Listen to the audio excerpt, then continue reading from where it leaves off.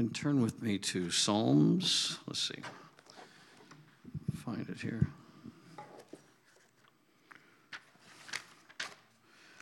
Um,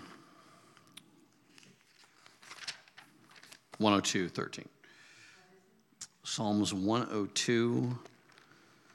Psalms 102:13.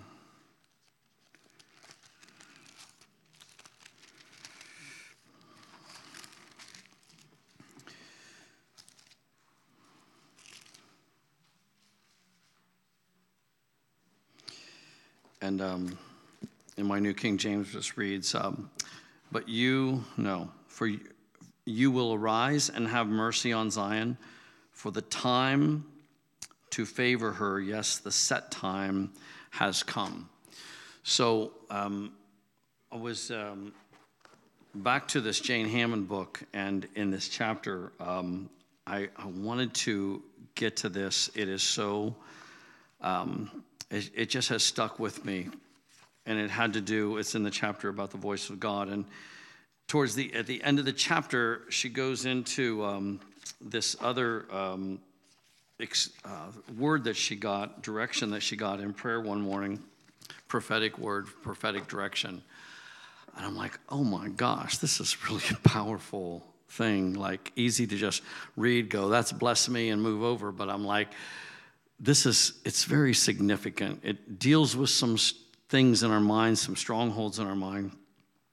So let me just read the story, how she relates that she came about the word. It gives you some context. And she starts out, has the voice of God ever taken you by surprise? There are times when I seek the Lord and listen diligently for his voice. But on other occasions, God speaks something to me seemingly out of the blue, and I then have to discern what to do with it. He has spoken to me in grocery stores, while driving my car, while in a restaurant, and even in the middle of a conversation about something completely unrelated. You would expect me to be listening carefully for his voice during a time of prayer. However, one morning, God caught me off guard while I was busy praying. That's kind of an oxymoron, but it's so true. Yeah, so true. Yeah, all of a sudden you're like, oh, the Lord says something. Yeah. As I was in our morning time of prayer at Christian International, I was walking and praying in the Spirit. Suddenly, I heard the Lord say, set the time.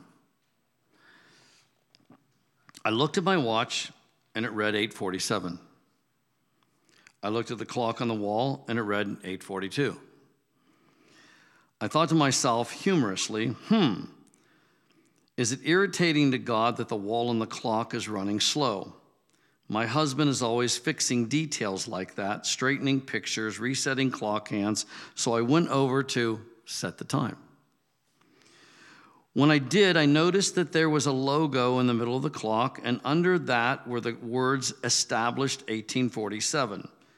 It was 8:47, and I was setting the time on a clock that read 18:47. Seemed to me God was up to something. As I continued to walk and pray, I had a couple of thoughts. First, I recognized that we were living in a set time of favor, and that's the scripture, Psalms 102:13, that I just read.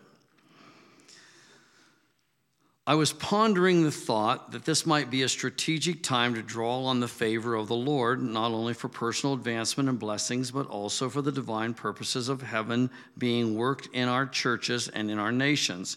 Scripturally, whenever favor shows up, everything changes. When God gave Israel favor in the sight of the Egyptians, for instance, everything changed. They were released from bondage and given great wealth, which launched them into a new season to move forward and be established. We're in such a time right now, individually, corporately, and in our nations. Second, I recognized that the clock on the wall was running behind time, that the movement of the hand forward was a sign that God was catching us up with his timetable. So to correct the time, she would have to move it forward. God is now initiating the work to catch us up and put us right in the middle of his plan. This applies to personal areas of breakthrough as well as those of our churches and nations, meaning we can advance past places we may have been bogged down or forgotten or gotten off course. So very significant. We've all experienced that. Those seasons of time when you're off, you feel behind. That's a bad feeling, doesn't it?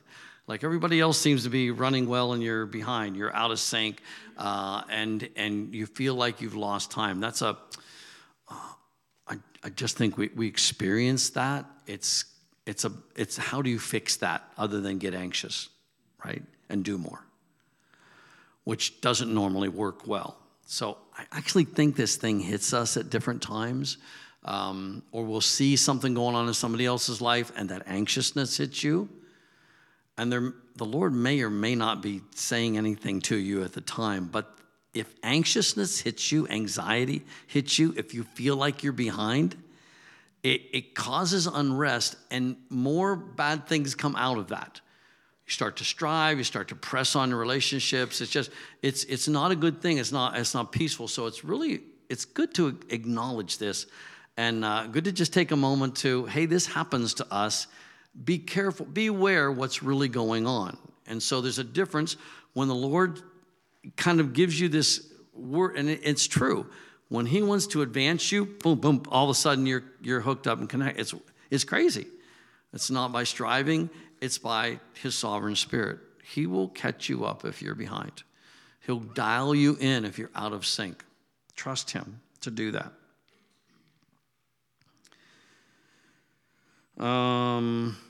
This applies to personal areas of breakthrough as well as those of our churches and nations, meaning we can advance past places we may have been bogged down. Okay. I was flooded with these thoughts as I continued earnestly to pray in the Spirit. Suddenly, the Lord said to me again, set the time, which means you didn't get it yet.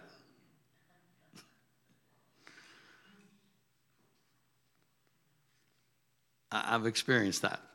I'm I have to figure something out. I see something that's prophetic, but I can't figure. I'm like, what? Something happens, and I go, what does that mean? What did that mean?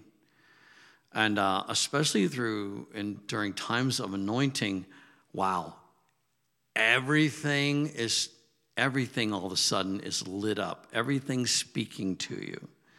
I love those times. I love those seasons. You can see a silly sign on the side of a truck, and it's like has a prophetic meaning. So it's not ridiculous. That happened. I've experienced that. I'm like, oh my gosh! Like the world is God's message painted all over the place. So that's probably always true. There's just times we can see it, and times we can't.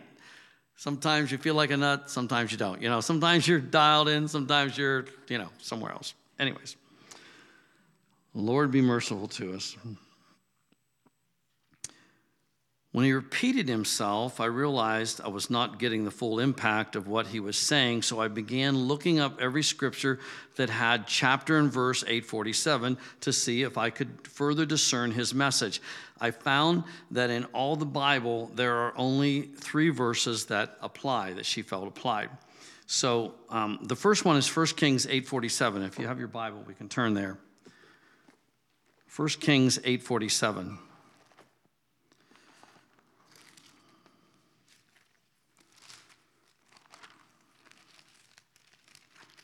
First Kings 8:47.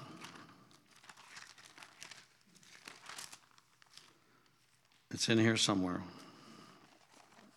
Supposedly, I did. I thought I marked my page. Now was it 1st or 2nd Kings? It's 1 Kings.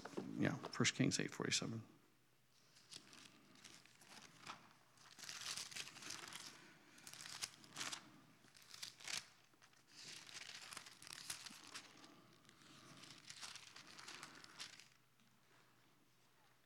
It's it's good to work this out in our minds because there are some things we get stuck on that aren't necessarily true, but they seem like they are. And we'll say them to ourselves and say them to one another, and we all just kind of shake our head, yeah. And one of those subjects, a little tricky, so I'll just kind of go in here by the grace of God, is the timing of the Lord. And as soon as something's not happening the way we would hope it did or have our expectation or our faith, then we move into this timing thing. And perhaps we should just, if you don't understand something, I'll recommend being quiet for a while. Because when you engage in trying to explain it, like hopefully as parents you learn this with your children, when they ask you a question that's above your pay grade and they can ask those questions, how many of you have been stumped by a 3-year-old? Here's my recommendation. Don't answer them if you don't know the truth. They can smell it a mile away. And by answering things that you don't understand yet, you create in them doubt and unbelief. Much better to say, I'm not sure what the answer to that is. Have a conversation, but don't, because in the end, they need to have a revelation anyways on their own, and they actually can get those. There's not a junior Holy Spirit. Holy Spirit can speak. It's important for us. I've had to learn, this is like, I was the most absolutely opinionated person, as I was young, and that got better as I got older, being opinionated. Stronger. It grew, It's like a bad wart or something, It's like, yeah, here I am. I'm older and it's big, And so it takes wisdom to dial that down and realize I'm talking a lot, but I'm full of myself, I mean, when I was playing with the cousins on the farms and back in the days, like this is the 60s, when there were strip mines and no one covered them up. They were great to play in, climb on the hills, the rocks, the ledges, and then there was always water in them, probably dangerous, and structure. The leftover equipment from doing that, no one cleaned up. It was just kind of like, yeah, you got the farm, and here's the leftovers of the strip mining equipment, play on them, wasps, whole 9 yards. It was great fun. Sometimes they'd leave a big drag line, and that's really fun to climb all over. And often the water in these was seldom clear and clean. It was always had this, often my experience anyways, it had a red cast to it, whatever. So, I remember telling this whopper of a story. Why I remember it, I don't know. I wish I could forget it, I'm there with a cousin where, they were visiting, and I'm telling them, and I launch into story. That's rocket fuel. Who was there to dispute that, Like that's what this is. Because it looked like, could be. It's a great try, As adults, and especially in Christianity, we don't want to do that. So if you don't understand something, it's okay. I've just learned to love the mysteries of God. And I'll bump into something, and everybody's got this thing, this opinion, and writing books about it. And I'm like, I don't know, but I'm okay with it. I can be at peace with a mystery. This is a conundrum. This is beyond me, and there is revelation to be had, and we come into that. And I love people. I love talking to people that really have revelation. That's sweet. There's like life in their lips when you encounter someone, and they have true wisdom, true revelation. They have a pure spirit. Oh, that's just like sweet honey. They're not full of resentment and bitterness and anger and all that stuff and opinions. But when they speak truths. I want to be that person. And so that's what we're going after. And with this thing of timing, because it's actually a big subject. And I've been on both sides of it. Here is a situation in 1 Kings, and Israel had sinned, been caught captive. And in I'll start in verse 46. When they sinned against you, for there is no one who does not sin, and you became angry with them and delivered them to the enemy, and they take them captive to the land of the enemy, far or near. Yet when they come to themselves in the land where they were carried captive, so in the place where they're captured and taken captive, they repent and make supplication to you in the land of those who took them captive, saying, we have sinned and done wrong, we have committed wickedness. And when they, in verse 48, when they return to you with all their heart and with all their soul in the land of their enemies, who led them away captive, and pray to you toward their land, which you gave to their fathers, the city which you have chosen, and the temple which I have built for your name, then hear in heaven, your dwelling place, their prayer and their supplication and manifestation and their cause. And this goes on. And the principle is here. When you're captive, the time for deliverance, the timing for it, is when you realize what a mess you've gotten yourself in, that you're not living in your land anymore, you've been taken captive, and you acknowledge that, and you repent, and you turn your heart back to God, and you turn your heart back to your land. Like, this is a big deal in the Old Testament. It maybe should be a bigger deal for us. Back to your land, you face your land, and you pray to that place, and you're like, there's a repentance, and you've come to a place of changing. So the timing has to do with when you finally come to repentance. And this was the story continually with Israel. And they couldn't go but 40 years maybe, something like that, staying out of trouble. And pretty soon they were right back in the same mess they had been in. I remember studying Gideon. It's like all the things, the exploits, the things of getting deliverance, and these men that were awesome warriors, they get delivered and walk through all that. And it was only about a generation they were back in this again. I'm like, no way. And you start standing with God, and you're like, wow, how do you keep patient with these people? And then you go, how do you stay patient with me? I should have known better. What's wrong with me? What's the matter with me? So sometimes we have something to do with setting that time. And sometimes it's repentance. That's one issue. That's one area. So this is a good example of that. So let me set this aside, and let's look at Luke chapter 8, verse 47.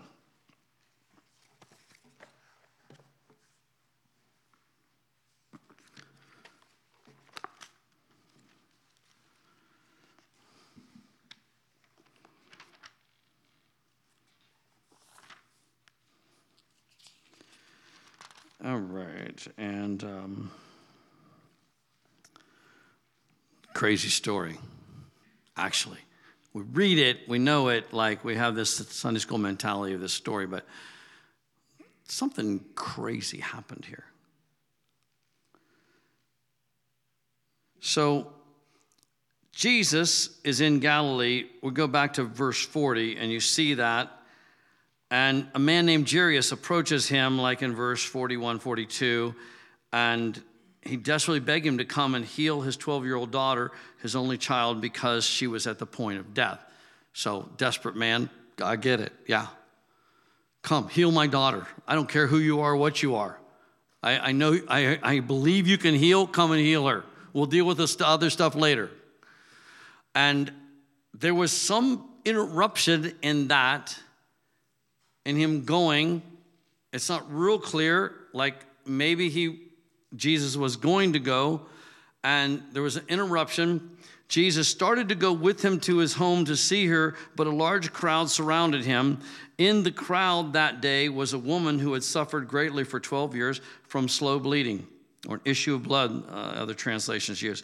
Even though she had spent all that she had on healers, she was still suffering.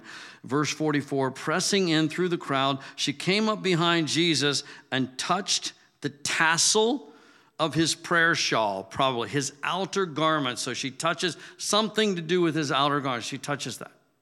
That's all. She didn't touch his body. She didn't touch his flesh. She just touched a part of his clothing.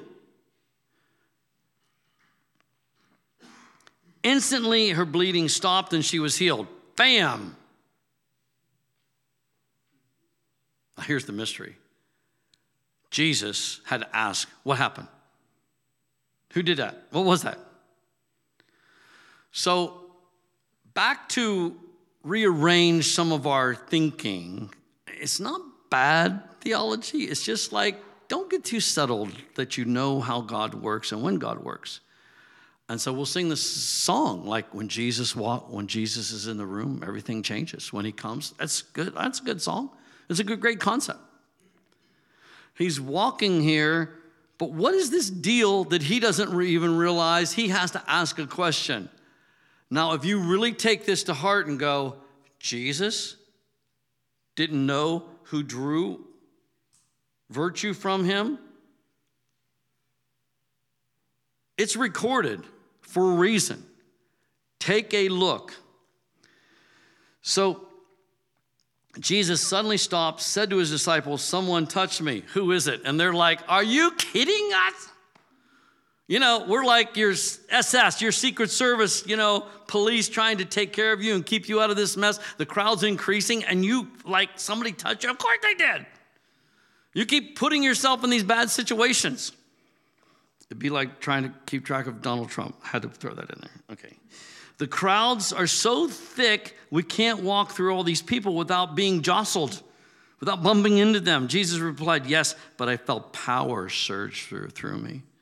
Someone touched me to be healed, and they received their healing. He's like, no, stop. Somebody drew something from me. And this poor woman, she has a moment right here that if you're not paying attention, you don't appreciate. It's that thing like, it was me. And the culture of the time, I don't know what her background was, but just in general, it's kind of a no-no. I don't know what she violated. Certain things, because she wasn't like, oh, I did. She was like, oh, no, I'm dead. She was unclean, for sure. Yeah, just that alone. Yeah, forget everything else. She was unclean. She should never have touched, not even the hem of his garment. Big rebuke coming, like execution. I don't know what happens when you violate that. So, Kurt, thank you so much for taking the time of communion and just, it's so good. It's all so good. Like, thank God for grace, for Jesus taking care of that. She realized she couldn't hide any longer. She came and felt, she's like, he's gonna point me right out. I might as well fess up. She came, fell trembling at Jesus' feet before the entire crowd. She declared, I was desperate to touch you, Jesus, for I knew if I could just touch even the fringe of your robe, I would be healed. Jesus responded, amazing. He's like, wow. No rebuke. Beloved daughter, your faith in me has released your healing. You may go with my peace. It's a home run. She gets to keep the prize, right? Because of her faith, what did she do? She set the time. So before you get too locked in to how the Lord works and when the Lord works and where he works, and just realize there is something about this. I think we all need to revisit this. Has to do with desperation, maybe. Has to do with hunger. Has to do with believing. And it doesn't matter what your credentials are, whether you're qualified or not. It's that pure, do you have faith? Do you believe? And if you do, you can kind of go right past all the stop signs and that things, where the barriers are up, do not cross this line, the police lines, the tape, the whatever. And with faith, you can kind of like whoop, pop right through that and get into this place of your deliverance, of your healing, to meet your need. While Jesus was still speaking to the woman, someone came from Jairus' house. And so this girl had died. Jesus like, no, she's sleeping. Like, no, she's dead. It's like, no, she's sleeping. He walks into the house and he resurrects her. And Jairus is like, wow, yeah, it's a good day, huh? So we have this woman, virtue. I'm like, wow. Your faith is actually able to make that connection and draw that power to you. And I just would encourage you, meditate on that. Get out of your head a little bit. Get out of your head a lot.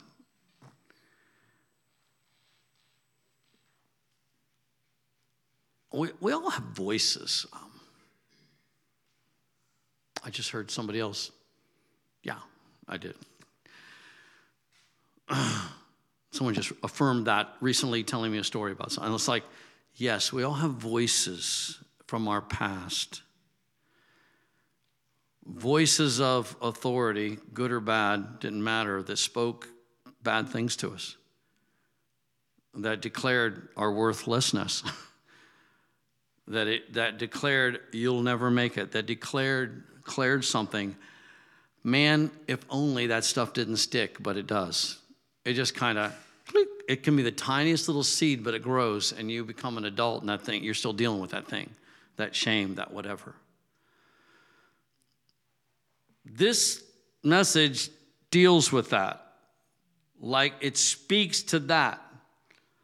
That seed, as powerful as it is, and as long as it's been rooted, and as big as the plant has grown, isn't more powerful than this, the word of faith, and that you can believe, and that you can even surpass the normal boundaries.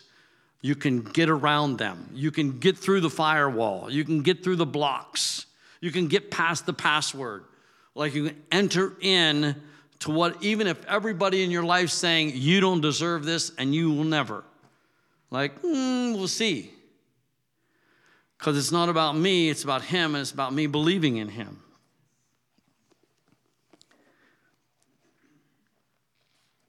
Remember the story? Jesus calms the storm.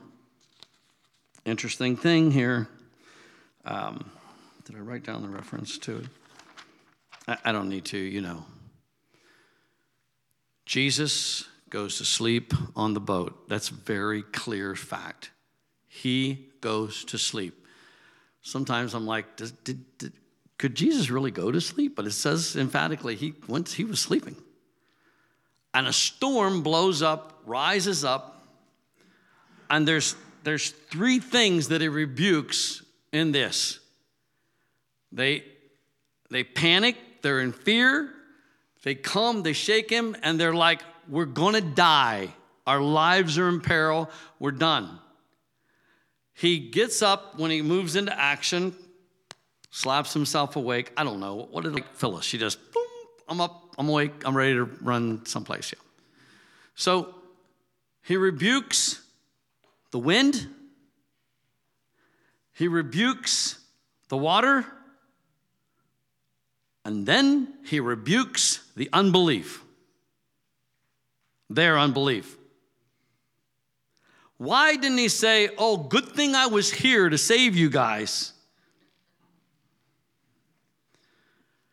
They're like, cut us some slack. Like, we never, How do you deal with this? But he was really strong about this. He kept doing this to people. I mean, talk about being offended and brokenhearted and having Jesus stick you with a needle. Like, ouch, that hurt. Her rebuke, it's not like, hey, good thing you called me. Like if you're the rescue guy, you're like, is that what you show up on a 911 call? It's like, it's good that you called us, right? This is our job. We've got the stuff. We've got the equipment. We've got the ambulance. We're da-da-da-da-da-da. And they save people. I'm grateful for them. That's great. But Jesus did not come in like that on this. He goes, where's you faithless? Where's your faith? Like, come on, man. We're scared to death. We don't know if we're going to live or not. But he's going after this thing. Why? Because through his old ministry, I want you to act like me. I want you to learn. I'm going away. When I do, you'll have to get it then. You better start practicing now. Right? You look back at the stories and how often he's like, come on, stand up. The multitude's hungry. He is always making sure that he involves the disciples or the leader in some prophetic act in it. He never goes, okay, well, like when I'm doing something, I'm like, cutting something with my power tools or whatever, stand back, Tell my 5-year-old grandson, stand back, stay over there, And I caught Jesus, it'd be like, here, come here, put your hand on the handle here. Here's my nail gun. Here's the trigger. Push it up against the wood, and boom. He was the one that would get your hands on it and say, here, you do this. He did that with Moses in Exodus 14. Peace, stand back, watch the Lord, and then the Lord has Moses raise. He gives him instruction. He wouldn't have had to have Moses do anything. He already is doing his job. He led the people to this rock, between a rock and a hard place, or whatever you want to call it. Like, Israel again was sure they were going to die. Why'd you bring us out? They're railing, they're angry, they're accusing. We could have died in Egypt. Now you've got to brought us out here. We're going to be fish food for whatever. He looks at Moses. He goes, raise your rod and your hand. And the Lord makes Moses a part of this. Did you ever really pay attention to that? He would not have had to. He could have just come down and he was already there in quite a presence and a hurrah, hooray, pillar of fire by night and, cloud by day. And I was like, his presence was there. I was like, whoom, Just let the thing go through the water and split it, The holy tornado with fire and wind, But he has Moses stand, hold up the rod, hold up his hands. As a matter of fact, when he gets tired, because it takes a while for them all to get through, it's a problem. And so you have to station some men to hold his arms up. Would you agree with me that Moses was very engaged in that miracle?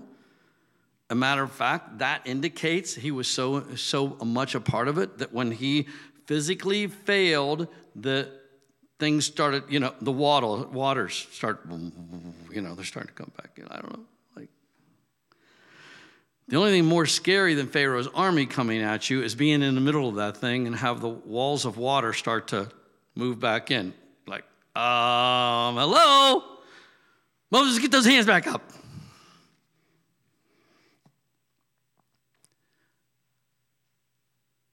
He wants you to participate in what he's doing. He wants you to have faith. He wants you to learn to operate in faith. And then the story of all stories, over on this issue, on this thing. And Jesus was rebuking. He rebuked them, their little faith several times. He's always popping the disciples with that. That was like brutal. Come on, man, we're trying to learn, Like little faith. He'd have to stick that in there. Oh, you have little faith. Do you have to bring that up again? We get impatient when we're corrected, Did you have to add that to what was going on? It's true. John chapter 2, 1:5. Whose story is this? It's a wedding. On the third day, there was a wedding feast in Galilean village of Cana. And the mother of Jesus, oh no, here comes the mother thing. Jesus and his disciples were all invited to the banquet with so many guests in attendance. They ran out of wine. And when Mary realized it, she came to him and asked, "They have no wine. Can't you do something about it?" Because she knows who he is. I don't know how she knew. I wonder if she saw things. I don't know. She knew. She knew that she knew. Enough to look him right in the eye and go, "Hey, they ran out of wine." He gives the typical son response. "My dear one, don't you understand that if I do this, it won't charge anything for you? It won't change anything for you, but it will change everything for me, my hour," which most translation, that much language isn't in there. He's just like, "What do I have to do with you? Like, what are you doing? Don't, shh, hush. My hour of unveiling my power has not yet come," which says, "It's not my time." No, it's not my time. Jesus says it's not my time. Anybody here willing to argue with Jesus when he says to you, "It's not my time"? It's not time. But then again, there's that mother factor. Fearless, will go after anything, doesn't matter. You can threaten them with their lives. When they're on something, like a coon dog on a scent, it's like you can't stop them. Oh, be quiet, be quiet. They're going to go for it. They're going to do this. I've seen it. And she turns to the servant and says, "Hey, do what he said." Who set the time for this miracle?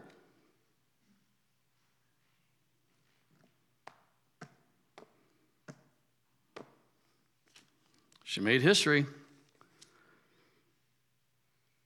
I've never known really where to put this scripture, honestly. It's just it's been a mystery to me. And I didn't try to explain it a whole lot, if you know what I'm saying. I think I'm getting a glimpse of it now. She tapped into something, and Jesus allowed her to set the time. He did this anyways. And he often was telling people, "Don't tell about this miracle."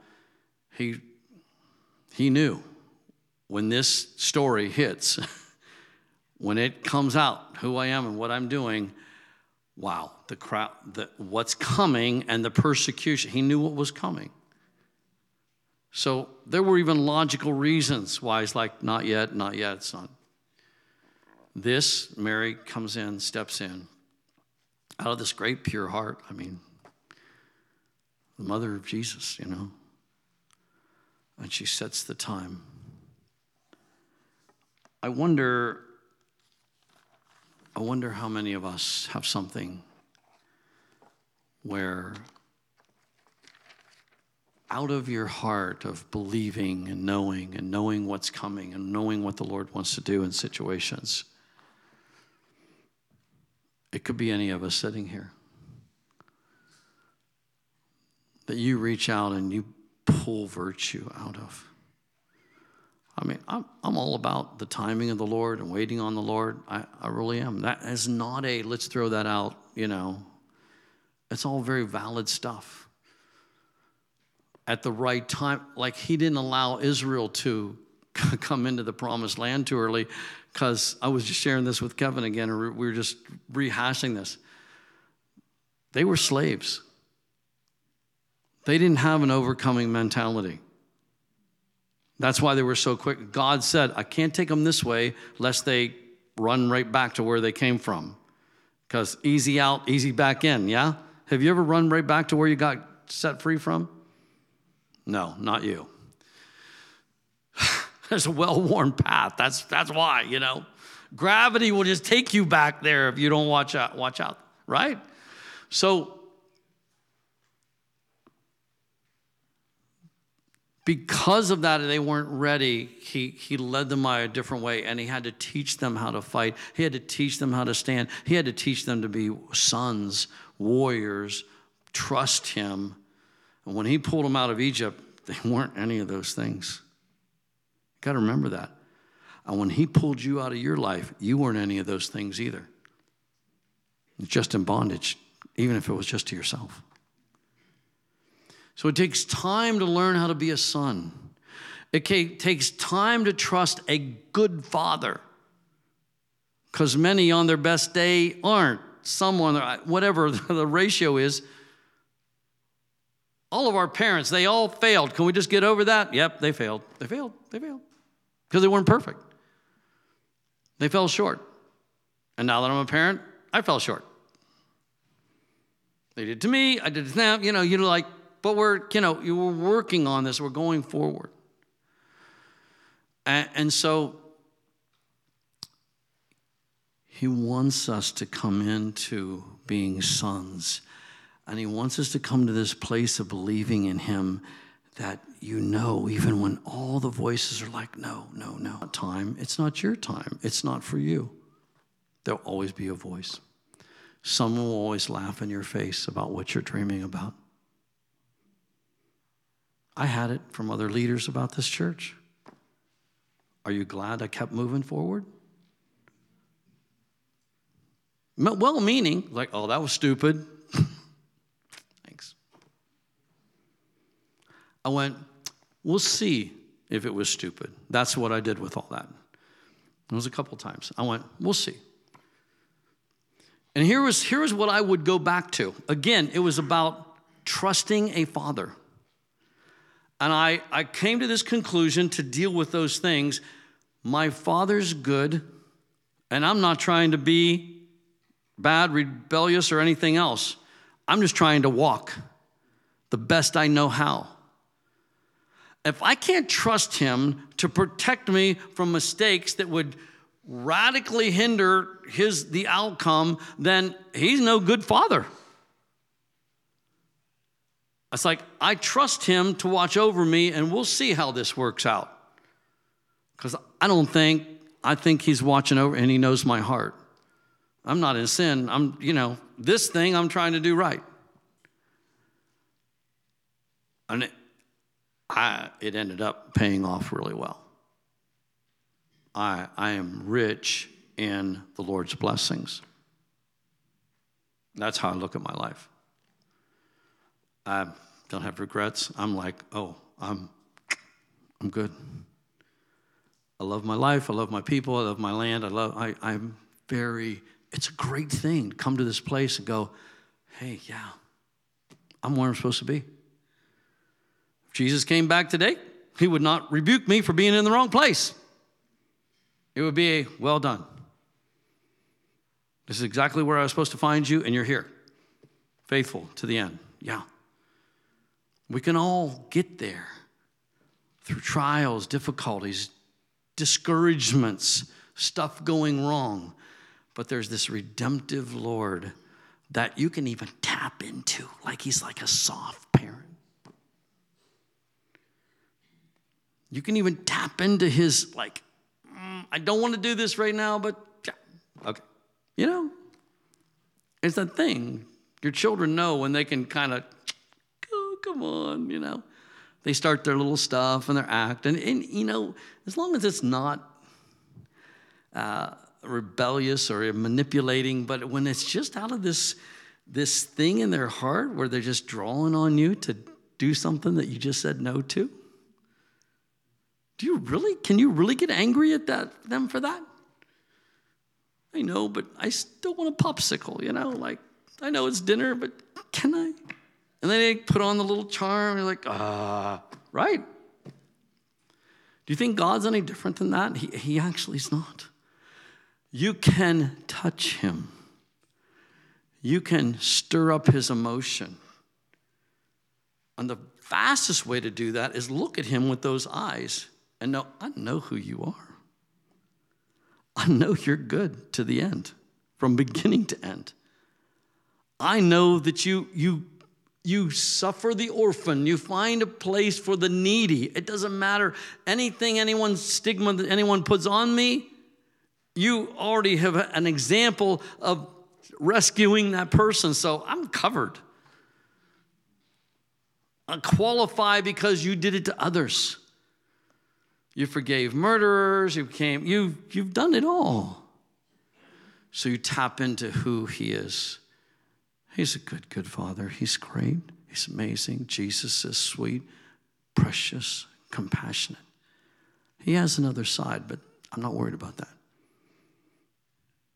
I'm staying on the good side. I'm staying on the side of believing in him and giving him my heart continually. And in that, I don't live biting my nails. In that, I'm like, yeah. And if something's up, he's faithful. He'll tell me, hey, Rick, to the left, left. If I don't pay attention, it gets a little, yeah. Because I've developed the ear of a disciple and the tongue of a disciple. Father, we just thank you for these intriguing examples of how the timing has a lot to do with our faith and our hearts towards you. I just thank you for your goodness. And we're surrounded with the need of miraculous intervention in many areas. Number one, save our nation, redeem our nation, and get it back on track with the original purpose and destiny. We just declare that. Father, as a church, we ask that we will finish well, that we will fulfill our purpose, that we will become everything that you desire for us to be. Father, in our personal lives, let us grow in faith to the point that we just start acting like you. That we have a brazen faith and confidence that you are good and that you will do it and that you will hear. We don't act like those that are sheepish and fearful, but we act like those that are totally confident in a God that made great promises to us. So, Father, give us this day our daily bread. Forgive us for what's gone wrong, because we intend to repent and do differently. And don't lead us into temptation. We trust you. You're always leading us into righteousness for your name's sake. It's our intention to make you famous.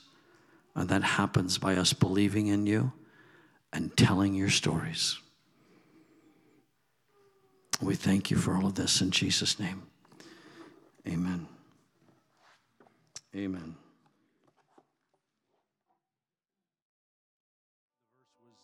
You would do anything to come and rescue me. And he did, didn't he? Man.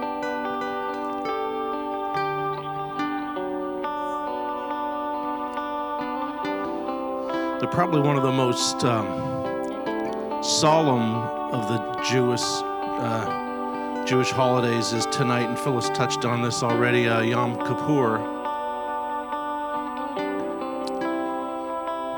And it is different. It's different than all the other feasts that they celebrate. So they remember that Moses had achieved forgiveness for the people of Israel after the sin of the golden calf. And then these traditions started after that. They light candles that last for 24 hours. They avoid 39 types of work for 24 hours. They fast for 24 hours, and they repent. And it's good stuff. There's a couple of other traditions that came into this Day of Atonement. One is called Kaparot. And Kaparot consists of passing a chicken over one's head 3 times.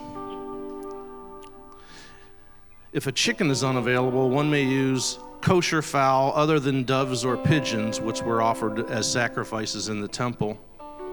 A kosher slaughterer must be present to take care of the animal afterwards and then donate it to an orphanage.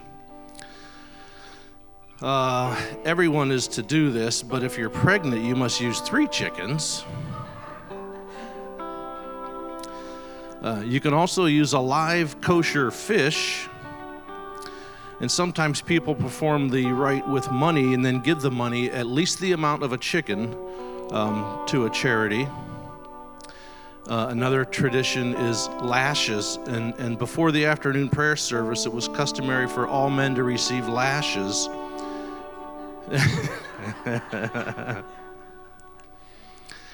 The recipient was to face north and kneel, and using a leather strap or a belt, one would administer lightly these whips or taps on the recipient's back 39 times. It would tap on the right shoulder, then the left shoulder, and then the small of the back. And this pattern would continue until all 39 lashes were administered. While the lashes were being dealt, both the administrator and the recipient recite a 13-word verse 3 times. So these traditions started to come into play. And I don't want to make fun of traditions. We have our own. But sometimes they can take over the intended meaning of the day. And I just want to go back to the Old Testament for a minute and read the requirements to enter into the Holy of Holies on the Day of Atonement. So listen for when you would be disqualified. Is it the 10th day of the 7th month? So if you're good at reading a calendar, you're still okay. Have you put on the correct linen garment? Maybe. Have you washed yourself in water today? Some of you might be excluded. Have you avoided everything unclean? Can you see? Can you walk without a limp? Are your arms equally long? Are your legs equally long? Are you free from scars and blemishes? Are you free from sickness? Are you a Levite? Are you a descendant of Aaron? Are you a man? Half of you, bye-bye. Are you a priest? All of you, bye-bye. Have you slaughtered the goat and the bull? Do you have the proper chalice to carry the sacrificed blood? And the list goes on and on that would exclude you. Do you know who can enter into the Holy of Holies today and commune directly with God? Each and every one of you. You don't have to meet these requirements like Phyllis said. Jesus met them already. Again, we have our own traditions. We have our own rituals. And communion can become a ritual. We can take things for granted. I don't want you to take this moment for granted today. You can have your day of atonement. You can speak directly to the one and ask forgiveness to the one who actually died for your sins right now. So the table is prepared for atonement today. And this is something, we want to give praise today. This is something, come up and you can be forgiven. Is that worthy of praise?